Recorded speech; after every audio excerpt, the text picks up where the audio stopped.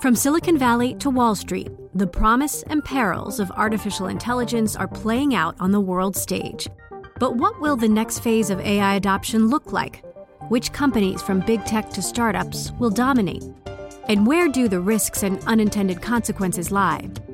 I'm Emily Chang.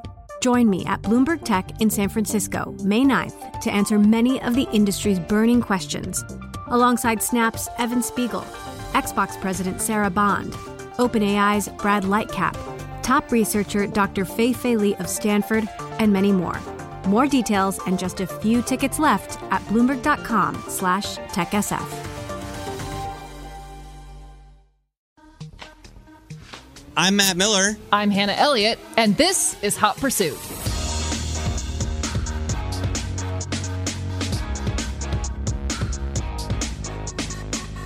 All right, in today's episode, we're going to talk about a number of things, but really it's all centered, I think, around the idea of a concept car, like developing, designing, and then the journey to production, right? Because Hannah, you wrote a story about the coolest concept cars of the year.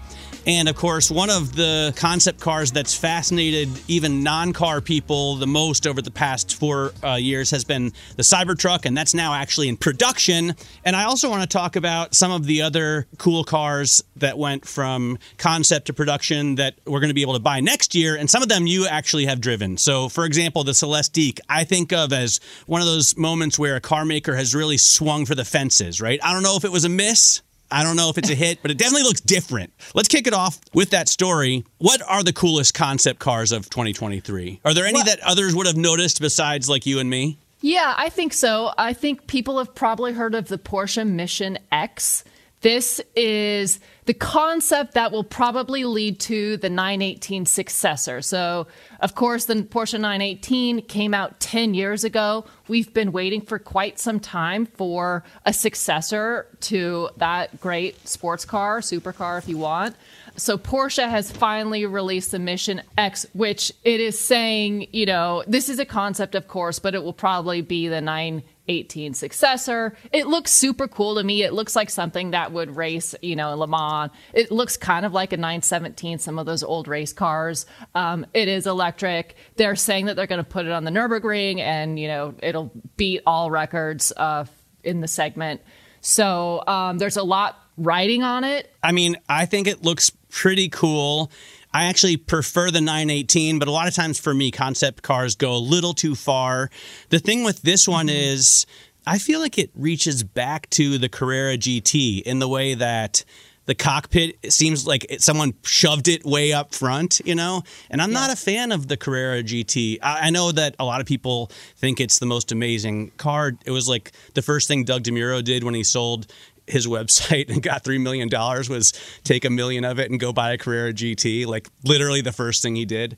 But to me, the 918 really is tough to beat that car. Yeah, I like that car a lot. I actually got to drive that car up the hill at Goodwood, which was crazy. And I say this because if only to prove it's easy to drive. It looks wild, but it honestly is a really easy car to drive. And to your point about the Carrera GT, I have not driven one of those, and I hear they're really difficult to drive with a really, really short, touchy clutch. So I might agree with you. I would like to drive a Carrera GT, but the 918 is really, I think, one for the ages.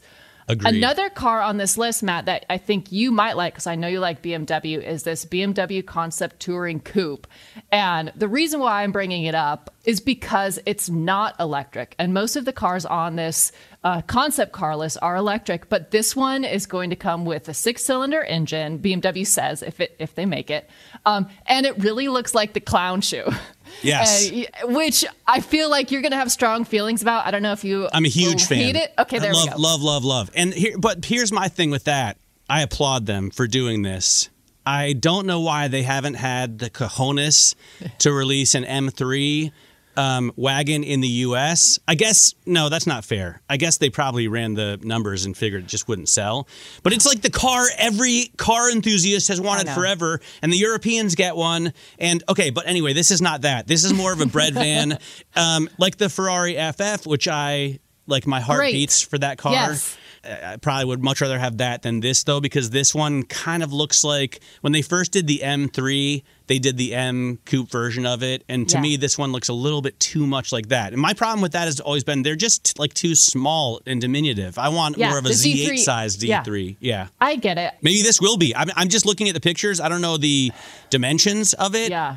It does look bigger than the Z3 M Coupe, which I think that's what that was called, the Z3 M Coupe. Yes. Is the first one they did that kind of looked like this. I've always thought these cars look really kind of silly, like exactly like a clown shoe. It's not really my style at all, but it is the type of car that I at least respect because I feel like it does have precedence. It does have heritage. They drive great, and at least it's a strong point of view. It's not really my taste or my point of view, but I can respect it for what it is. The old Ferrari bread van is like that, right? And completely. There's a precedent for sure. And people like that. Yeah, I really like that. So other cars on this list, another historic one, kind of historic, is Mercedes made this concept called the Vision 111. And this was sort of a modern take on their historic C111 supercar from the 70s. That is that really cool orange coupe with the gull wing doors that you might have seen out and about. I actually have driven that car. They let me drive it one year at Pebble Beach, and it was really fun and really scary because I think it's the only one they let out of the museum. But I really kind of did like the fact that Mercedes is doing a modern take on an old car again. I can't imagine that they would actually bring this concept into production. You know, often concepts are design studies that really are just like showing off in a way. But I would love it if they made this. I think it looks really cool. I couldn't agree more. This is one of those concept cars that looks so good, I expect they won't make it or it won't look like that because it just looks too good to be at all comfortable to drive or at all practical or at all safe. I mean, it looks like there's a toy maker that makes very kind of plain sports car toys for kids. It's the kind of thing that Ted Gushue would buy, right? Yes. And post it on Instagram. Our dear friend Ted. And it's like a $300 toy car that doesn't really do anything except for sit on your desk as a paperweight.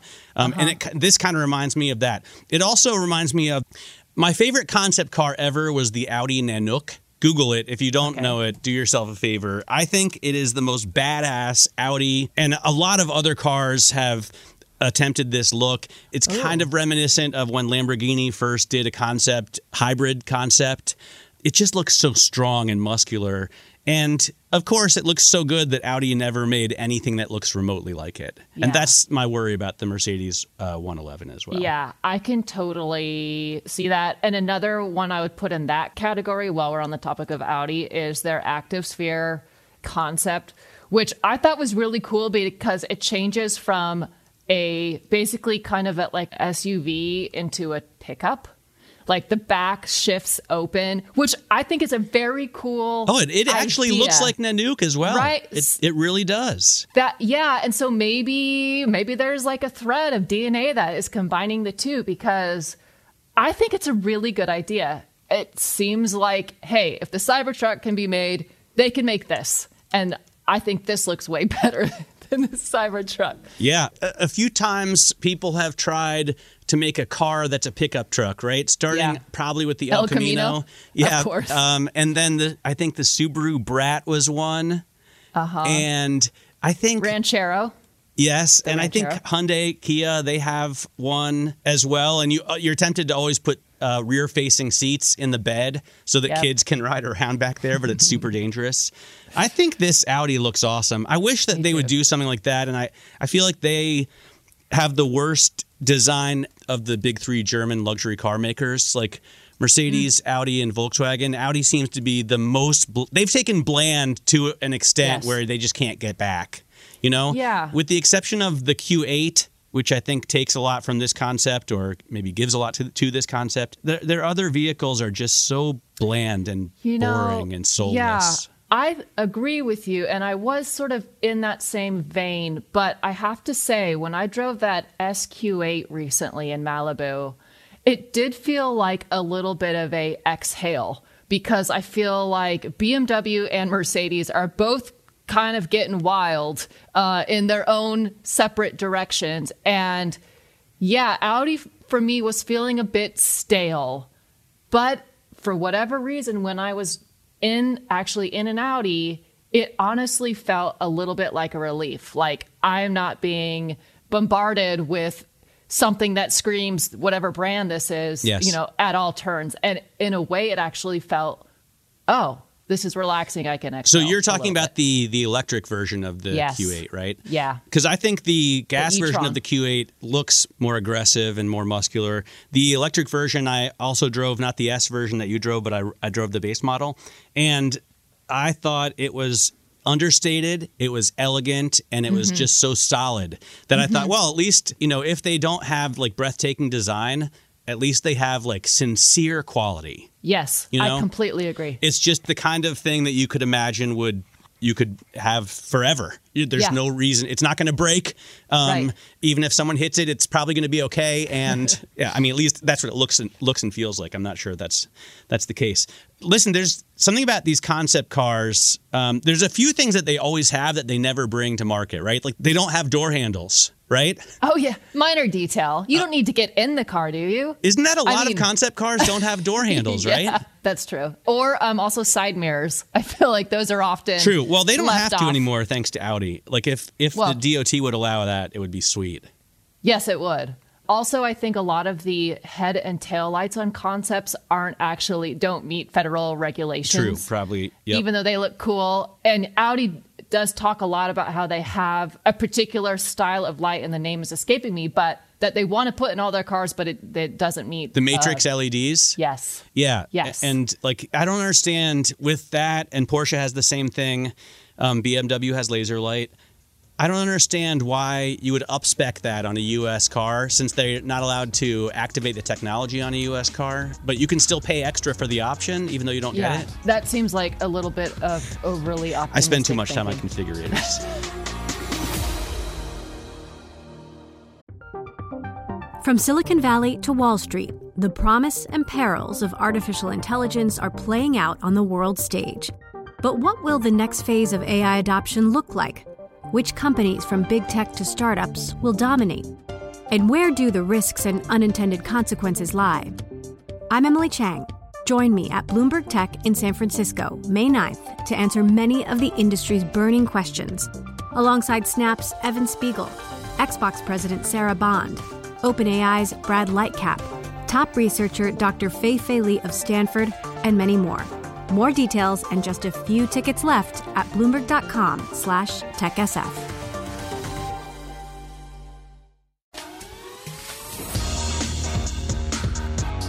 One of the concepts we have to talk about is the Cybertruck now. Was a concept. It's been released and it looks pretty much the same way it did. Yeah. This is a couple of weeks ago to, I guess, great fanfare, or was it kind of a... I think it was great fanfare. Was it? Really, yeah. Much anticipated. Yeah, I mean, everyone I knew was talking about it. Yeah, it's true. And I keep thinking about it. Now, one of the things that's interesting is they also had, Elon Musk had to show people how to open the door. I didn't know that. Yeah, What do there's you like mean? he kept saying like, no, you just push this button. Just push this button. People are like, hey, Elon, nice, thanks for the car. How do I open the door? Just push this button, dude. Oh. But they did get really close to the concept. Now, whether you like it or don't like it, you have to, I think, applaud them for actually doing it. Yeah, I think so. And I think it's cool that it does look pretty much exactly like the concept they debuted. We do know some updates on it. You know, the base version is going to cost just over $60,000, which is a lot more expensive than they had initially said. I think the first prices were in the 40s. To be fair, Ford did the same thing with the Lightning. Yeah, I think that's pretty standard. And Elon is being pretty opaque about deliveries for 2024. So I think really we're kind of looking at a 2025 model year when we might start to actually see them proliferating on the road. But Bloomberg had a story about how they've completely sold out on the stickers that look like the cracked glass of the infamous debut. Those are sold out. You know, I just went online and looked and saw that all of the toy and model Cybertrucks are sold out. I'm sure those will make great Christmas presents. The bottle opener and the cyber beer. Yes, so I have to think that there is still a lot of excitement about it. I do think if you're somebody who had, number one, if you're someone who had a Cybertruck delivered, please reach out to me. I would love to talk with you about your new purchase and even drive it. And I promise I will give it a really fair and honest review. And number two, I think that if you did buy one, you kind of need to own it because you're going to get some hecklers. Yes. I think, right? I think you're probably right. Like, people are going to make comments, whether you hear them or not, because you'll be in your truck. Sure. And I can't wait to see it either. Not just drive it, but also experience what it's going to be like inside. I hope it's not too Spartan. I hope it's the kind of thing that impresses me. It would be nice if it impressed me the way the Audi impressed you. You know, or impress both of us, like with quality, that would be amazing. But I don't know. Before they released it, everyone was talking about the panel gaps and, you know, if it snowed too much on the bumper, then your headlights would be obscured. Obviously, the doors are hard to open and you can't actually throw like a small cannonball at it. Like they broke the window the first time by throwing a little metal ball. And then this time they threw like a baseball. It's not really the same thing. What do you think about the wraps on it? Have you seen these pictures of I the think wraps? they should have someone do a good job at wrapping it because I have seen bad wraps on it already. Is there such thing as a good wrap? I don't think so, no, to be honest. Have you ever wrapped any of your cars? No, never. Would you? Yeah, I would in certain circumstances, you know, for specific reasons. You know, when you're trying to find a bargain on Auto Trader or whatever, and the white ones always come up. Yes. I don't want a white car, but if I could get like a sweet 911 for a discount and it was white, maybe I would. I don't think I would wrap it. I would still just live with it because wraps don't look good, do they? I don't think so. I think it's really hard to do them well. I think maybe part of the problem is there are so many poorly wrapped cars out there. It's possible that it's kind of like cosmetic surgery. The good stuff, you don't even know it's been done. Right. But then you see the bad stuff and you're like, oh, that doesn't look very right. And it's good. like, if you want a really good wrap, you're going to start to pay the price you would for a crappy paint job. Right. So like, why not just get a paint job and then get a good paint job? It's kind of like wigs, right? I can't deal when a dude wears a wig because, and I get that's a personal choice. I'm not really knocking him, but you got to either own it, right? Or they have hair transplants now that are very good. Just go to Istanbul or whatever and do a good hair transplant. I you know, they're so painful. Yeah, but Don't probably worth it. I mean, look at Elon Musk has amazing hair. His hair is the most gorgeous part of him. And remember when he bought the F1, the McLaren F1, and they made a video for like 60 Minutes or Good Morning America or something. And he was as bald as I am in that video. Like, he hadn't shaved his head. He was still letting his hair grow. My hair would look like that if I let it grow out. Now, he has better hair than Bradley Cooper's. Like, it's amazing. I do feel like he's had some sort of style treatment or makeover. I think he looks great. It's calculated and considered. And I did a cover story with Elon back when I worked at Forbes and was around him quite a bit, was at his home. And he was not quite as polished on the clothing side as he is now, and the hair. Yeah. So, there's certainly been some evolution. He's a good-looking dude now, and I just don't think he was back then. So, and by the way, I'm not saying he had any kind of plastic surgery beyond the hair transplant, but maybe age just did right by him because he doesn't look like he had surgery. It's not the kind of thing where, you know, you're watching season 3 of Arrested Development, and then all of a sudden in season 4, you're like, what the hell just happened? Anyway, let's get back to the cars. The Cybertruck, both of us want to drive it, and I think you're right. It's probably going to be a while. There are going to be some awesome cars coming out next year, and some of them you've already driven. And one, the Celestiq, I just have to ask your thoughts on it because I don't know much about it, but it's a weird-looking car, right? I'm really sorry to tell you, I haven't driven it. Oh, I wish I have. I've written about it, but I haven't driven it. I guess you drove another electric Cadillac then. Oh, I drove the Lyriq. Oh, okay. I did drive the Lyriq, yes. So they have SUV. Bad names. Let's just face it. Well, they're easily forgettable and well, they sound like pharmaceuticals, right? Celestiq sounds like something you would take that is maybe for depression. Yeah.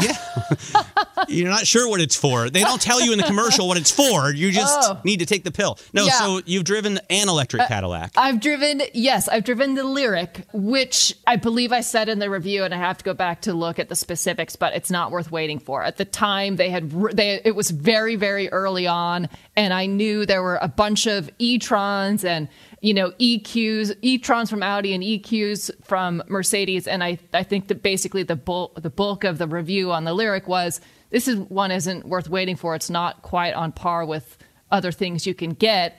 The Celestiq now is Cadillac's attempt to make something that would be on par with Rolls-Royce, which they're very specific and adamant about saying, and I think that's quite a big ask and a big jump.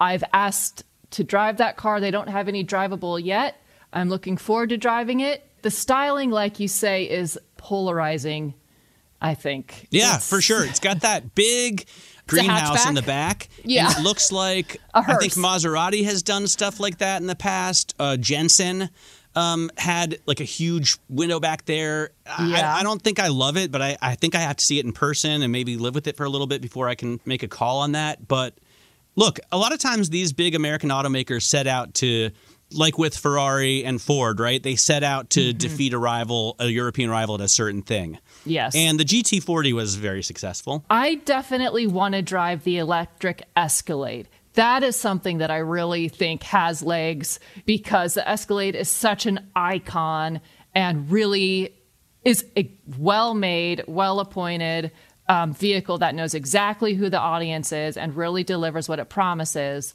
So to have an electric version of that, I have seen the electric version of it in person, and it looks cool. It looks like an Escalade.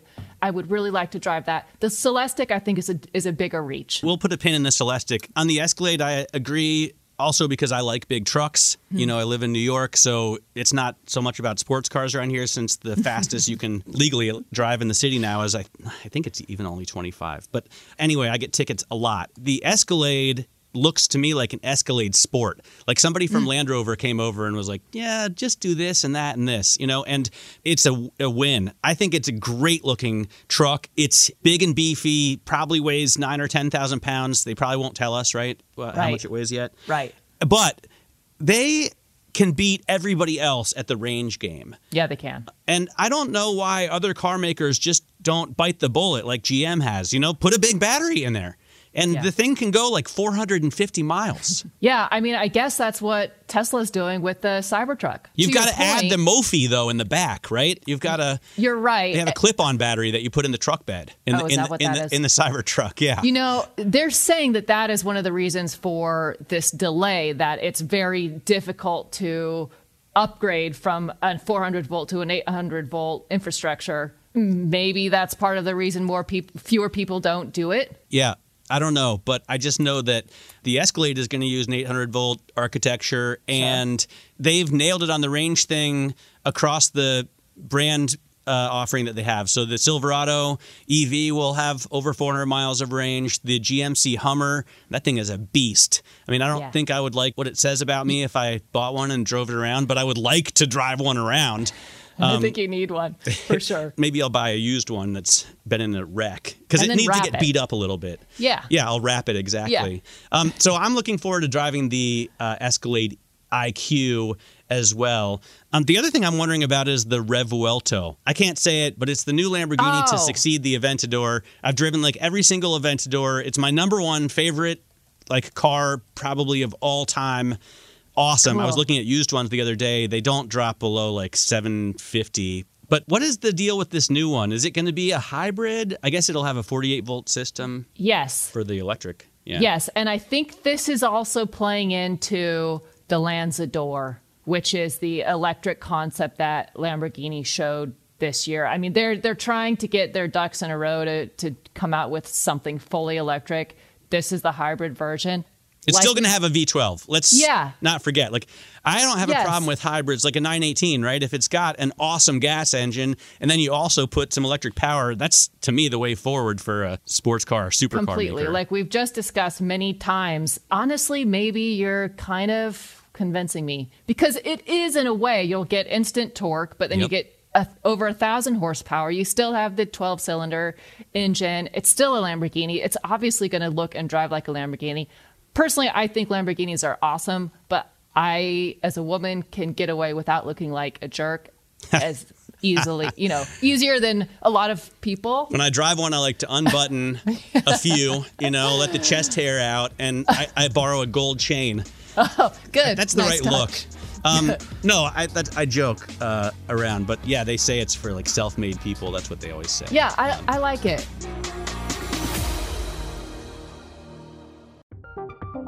From Silicon Valley to Wall Street, the promise and perils of artificial intelligence are playing out on the world stage. But what will the next phase of AI adoption look like? Which companies, from big tech to startups, will dominate? And where do the risks and unintended consequences lie? I'm Emily Chang. Join me at Bloomberg Tech in San Francisco, May 9th, to answer many of the industry's burning questions, alongside Snap's Evan Spiegel, Xbox President Sarah Bond, OpenAI's Brad Lightcap, top researcher Dr. Fei-Fei Li of Stanford, and many more. More details and just a few tickets left at Bloomberg.com/TechSF.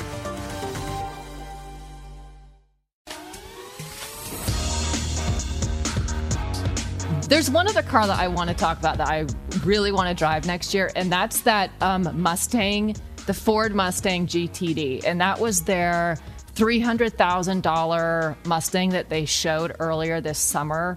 It's going to be like 800 horsepower. And that was the car that they're saying is kind of inspired by the Porsche racing program and by Porsche GT3 cars and GT2 cars. I am not a fan of the styling, but who cares? I really want to drive it. I think it could be awesome. And I like the fact that Ford's really going for it, and they're making no bones about the fact that, yeah, we're inspired by what Porsche's done, and we want some of that. Yep. We're going to do this. I mean, benchmarking a 911 is something that a lot of car makers will do. I talked to Jim Farley about this in 2015 when they were putting out that Mustang. Yeah, he said they were benchmarking the 911. I was talking to him about the Boss 302 at the time, but they also have the GT500. I love Mustangs. I prefer the even previous generation to that when they 2012 to 2014 Boss 302 is what I would get. But I would be happy just driving the Dark Horse, to be honest with you. Yeah. Or just the GT. Cool. Yeah. And by the way, there's no hybrid version of this yet. It'll be cool when they have one. With all these cars that still have gas engines, I'm glad, because it will still be fun. I feel like with the electric cars, if the Cybertruck beats the 911, they said when they released it, 0 to 60 and on the quarter mile while towing a 911, which is very cool and very funny. But is it really going to be that fun to do 0 to 60 in an electric car? I haven't driven any of the supercars, electric cars. I know the Lucid Air Sapphire with 1,234 horsepower does 0 to 60 in 1.89 seconds, which is mind-boggling. But is it really as cool without the vibes and the smells? Because I've been driving a lot of lower-level electric cars this year that go super fast, and it's fun the first, couple of days, but after a week, it's not fun. Yeah, I think there are multiple factors at play. The first thing is we know that sound and speed do not go hand in hand, because we all know that guy that's doing 20 miles an hour and making a ton of noise, driving through the neighborhood. So these are not necessarily correlated. So it doesn't really bother me when people say that we won't have the sound of an engine. Well, sound and speed really don't necessarily correlate. Speed is exciting. And when you're being pushed back into your seat by instant acceleration, that is really fun and exciting. But you do kind of tend to get used to it. And then you just expect it, and it kind of disappears into the background as something normal. It's exciting, but I don't think there's a relationship as much. It's more of an appliance that works really well. It's not a relationship that you'd have with a car that is constantly giving feedback, through a lot of tangible, different sensory experiences. It's more of a one-sided conversation. It's a quick appliance, and that's fun. That is fun. But it's not as much of a conversation. There are two cars that we're going to be able to get next year, I think, where it doesn't matter. One, because it's not electric at all, the Ineos Grenadier, which is basically a Defender. And the other one is the Volkswagen ID Buzz. It is electric, but no one cares if it goes fast. The bus also had very tiny, less than 2-liter motors. That's not what it was for. But I'm curious to know your take on it. On the ID Buzz, Hannah, because it's kind of dorky, right? And it's not cool. But it could be fun and very useful, right? How is that fun to you? Well, because you can put more people, you can go camping. Like, it's more of a tool or like a toy to use for other things than necessarily driving the way you or I like think about driving, you know? I mean, an RV isn't fun in the sense that, you know, a 911 is, or even like an S-Class, but it's got its purposes. So you're like, you can live out of it. Yes, but it looks like a minivan. Yeah, you're right. That's the problem. I can't unsee. It's just like a two-tone minivan. You're not wrong. So I'm at the stage in my life where I'm doing anything I can to avoid buying a minivan. But I actually need a minivan. No, but I'm not going to. Get a wagon. BMW, listen to Matt. He needs his wagon over here. We need it. Well, my idea for BMW is more along the lines of a 7 Series. But, okay, so the other one is the Ineos Grenadier, which I think is really interesting. So a billionaire who I think made the Dyson, or he made his fortune that way, and he has a chemical company, Jim Ratcliffe, a chemical company called Ineos. He loved the Land Rover Defender so much that when they put it out to pasture, he was like, wait, I'm going to make this. I'm going to keep it alive, and I'm going to make it even better. Have you heard anything about it? No, and I'm literally furiously Googling it now, and it looks cool, and I see that he did something with George Russell. So people know about it. I guess I've missed the boat on this. So there's so many cool little tidbits of news that have come out over the past few weeks. He's going to produce it in the U.S. We've known for a while, but he finally chose a place, I think, in the Carolinas. I don't know why everyone goes there to build cars. Sounds like we're going to the Carolinas. He also has chosen a dealership network. So I think they have the initial 20 dealers that they announced in October. And you can already configure it on the website, which is IneosGrenadier.com. And I was doing that. I recommend that you do also if you like the Defender, because Defenders look awesome and they're so utilitarian, but you know, they're dogs. This is going to be a Defender, a real Defender with BMW inline 6. Oh. And with a ZF 8-speed. Oh. So, okay. That's awesome. And then when you're building it, I noticed that you can choose not only the color of the, exterior, like the paint, but you can also choose the frame color, the ladder frame. That's cool. And you can kind of like see it sticking out the bottom. It's awesome. That's cool. I go on the configurator under contrast ladder frame, and I made a blue Grenadier, and I put a red ladder frame, and then you can just see it peeking out the bottom. But I like that. It's like a detail on a suit or something that you just barely stitching or a lining or a piping or the something. buttonholes. Yeah. Yeah, okay. It's like getting a different color buttonhole on your suit. That's cool. I see the vision, and I see they've got some locations on the West Coast. I gotta reach out to these guys. Highly recommend. Looks cool. Highly recommend checking it out, because I won't be able to, and you probably will. So well, we'll share in our research. This looks very cool, actually. So I guess that does it for this week. Next week we have something really cool coming, at least I assume, because you're going on a nice trip to drive something amazing. Yeah, I'm going to drive the 911 ST up through the Redwoods. Hopefully we'll get some twisties there. That'll be really fun, and I'll have a full report when I get back next week. Nice. Very much looking forward to that. We will be back, same time, same place. Download our podcast wherever you get yours, Spotify, Apple Podcasts, or you can go to Bloomberg.com and find us there. I'm Matt Miller. And I'm Hannah Elliott, and this is Bloomberg.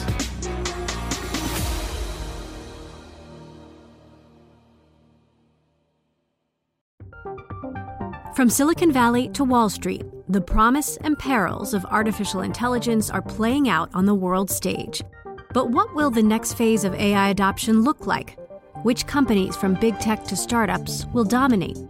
And where do the risks and unintended consequences lie? I'm Emily Chang. Join me at Bloomberg Tech in San Francisco, May 9th, to answer many of the industry's burning questions, alongside Snap's Evan Spiegel, Xbox President Sarah Bond, OpenAI's Brad Lightcap, top researcher Dr. Fei-Fei Li of Stanford, and many more. More details and just a few tickets left at Bloomberg.com/TechSF.